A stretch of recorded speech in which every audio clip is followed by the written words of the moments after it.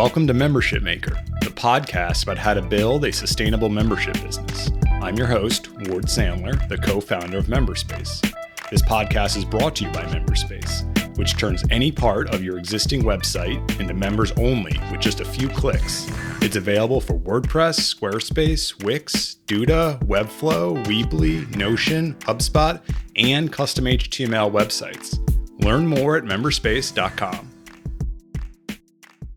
Welcome, everybody. Today I'm talking with Maris Callahan, the CEO and founder of The Social Broker, a content membership empowering real estate agents to build polished and thriving online brands. She's a longtime believer in social media with 15 years of experience in public relations and social media for big brands, innovative entrepreneurs, and some of the largest national real estate companies.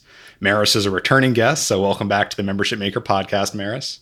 Thank you for having me back. It's good to chat again. You've got years of experience helping clients run successful social media campaigns, and you've seen a lot of what works and what doesn't. What are the most creative ways to market a membership on social?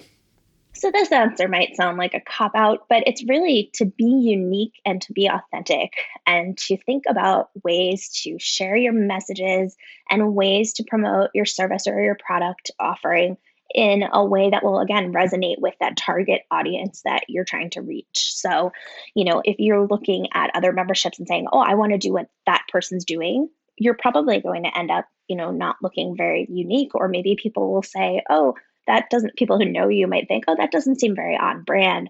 So always really thinking about what is your purpose and what does your brand stand for, and really clearly and directly communicating those messages through social media. And these days, there are so many different fun things you can do. You can create Instagram reels and short videos, and you can do, there are a lot of podcast opportunities to do. And, I think a lot of entrepreneurs often suffer from what I call the bright and shiny object syndrome, in that we want to do everything and we want to be everywhere. But I think the most, productive marketing strategies are usually when you start small and really be present there. So if you decide that you're going to use Instagram to get in front of new clients, show up every day, post engaging content that adds value to the community, position yourself as a resource before you do any kind of selling, and really get to know and build relationships with your potential clientele online. And of course, like I said, there's lots of tactics. You could look at doing videos and guides and podcasts and PR. And there's so many different ways you can do that. But what's really most important is to show up, to be consistent, and to be authentic to your brand.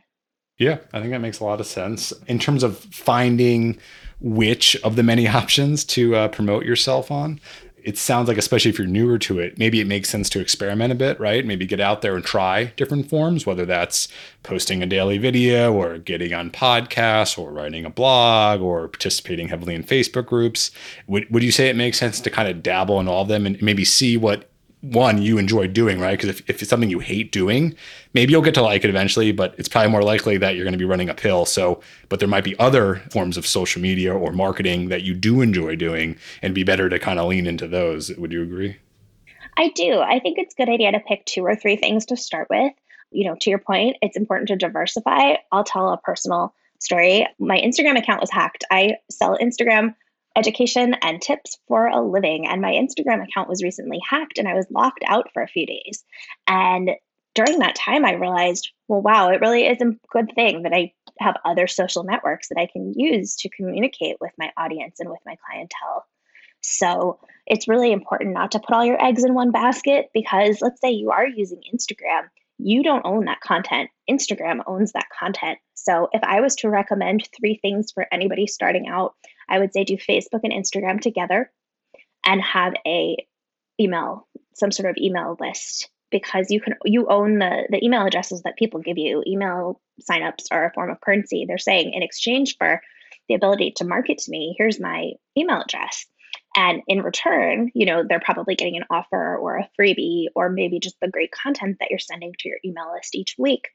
But in general, what you can expect is, that social networks will kind of phase in and out. The way we get information is here to stay. But who knows if, 5 years, 10 years from now, we'll still be on Instagram or if we'll be active on a different platform that we haven't even heard of yet. Yeah, great points. And then my other quick question was around being authentic, right? So that's another one of those things that I've definitely heard people say, and I agree, it makes sense. But I think it's a bit of a squishy word. Like it's kind of hard to wrap your head around what does that actually mean. I think most of us can tell it when we see it in others, like oh, they're definitely being authentic, and we can tell the flip side of like oh, they're definitely being fake right now. But if personally, I do find it hard sometimes to be fully authentic when you're doing anything online because we all want to put our best foot forward. We all want to present a good image of ourselves. And I think it's maybe hard to sometimes show the not so great stuff. So do you have any kind of tips in terms of like, one, how do you define, being authentic, and how do you kind of know if you are being authentic or if you're not? Like, I would imagine it might be easy to sort of trick yourself into thinking you're being authentic and you're not. I'll answer this the way I answer it for my agents when they come to me and say, do I need to do X? And I think there is a lot of, we live in this world where Instagram influencers are, they're sort of everywhere, and people see what they're doing and think, oh, I need to do that too if I want to be successful on this platform. But I always tell my agents, you need to, use social media to amplify what you're already doing, not to recreate the wheel. And if you're not somebody who gets dressed up every day and who is always like dressed to the nines with hair and makeup done, then, it will look weird if all of your professional branding photos are like really stylized and super glam. And then, you're presenting kind of a different image than is the experience clients have when they meet you. I'm a pretty casual person. So, yeah, is it good to have those professional branding photos? Yes. But I always tell my agents, like, you want the persona that you put out in the world to be aligned with what people will experience when they meet you and when they work with you. And, my favorite thing to say is you are a real estate agent, not a reality TV star. If you wanted to be a reality TV star, you probably would have gone to journalism school instead of getting your real estate license. So, making sure that you are staying true to like the brand that feels comfortable and thinking about what is that experience that I provide to my clients and how do I show that online. I just came off of a call with a person who is new to my membership. And she said, I'm having a heck of a time learning this, learning how to sort of work this program that, a design program that works in concert with the content that I provide. And I did a half-hour call with her and I was super casual. And she was just thrilled to have that experience, have that access to me. So, in exchange for maybe I don't provide the most formal, we were in our sweatshirts and super casual. Maybe I don't provide a formal experience, but I do provide access and education and information where somebody else might not like get on the screen until they'd, kind of until they felt like they were sort of, had that perfection, that perfect image. But for my brand, yeah, sure, I'll hop on the phone with you, feels authentic. And that's the kind of experience that I want people to feel like they're going to get if they hop over to my social media.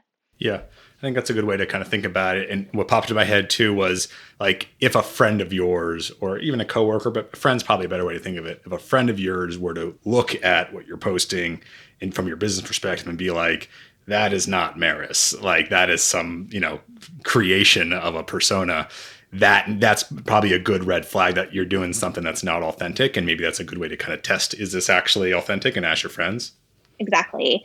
And, if you feel comfortable while you're doing it, like nobody feels totally comfortable when they're getting the professional headshot taken. And it is important to have some professional branding photos. Don't get me wrong. But if your goal is to sell more real estate, you're not going to accomplish that by every other week doing a professional photo shoot where you have to sit in a chair and get your hair and makeup done for 2 hours. So, it's thinking, what are my goals and how am I getting there? And how do I show people that version? Well, I use a term a lot that I like to think I coined, but I'm sure it's been around. And that's, what is your brand personality? Everyone has a brand, whether you know it or not, and everyone has a personality. But to your earlier point, Ward, you said people want to put their best foot forward. And that's okay. If you have a professional social media presence, well, of course you don't want to post, maybe once in a while you'll post the photo where you're in your pajamas or something like that. But you're not going to want to do that every day. You do want to put that polished professional image of yourself out there. So it's, how do I blend, my personality and the experience people have when they work with me with a little bit of, a little kind of, sprinkling in some of that sort of professional best foot forward. Maris, thanks for taking the time to talk with us. We really appreciate it. Would you like to share any resource or recommendations for folks trying to learn more about The Social Broker? Thank you. Yeah, my website is thesocialbroker.com, and over on Instagram, I'm the.social.broker. Feel free to drop me a DM and say hi. I always love to talk membership shop. Sounds good. Thanks, Maris. Thanks, Ward. If you enjoyed this episode, please leave us a review. There's a direct link in the show notes. We really appreciate it. Learn more at memberspace.com.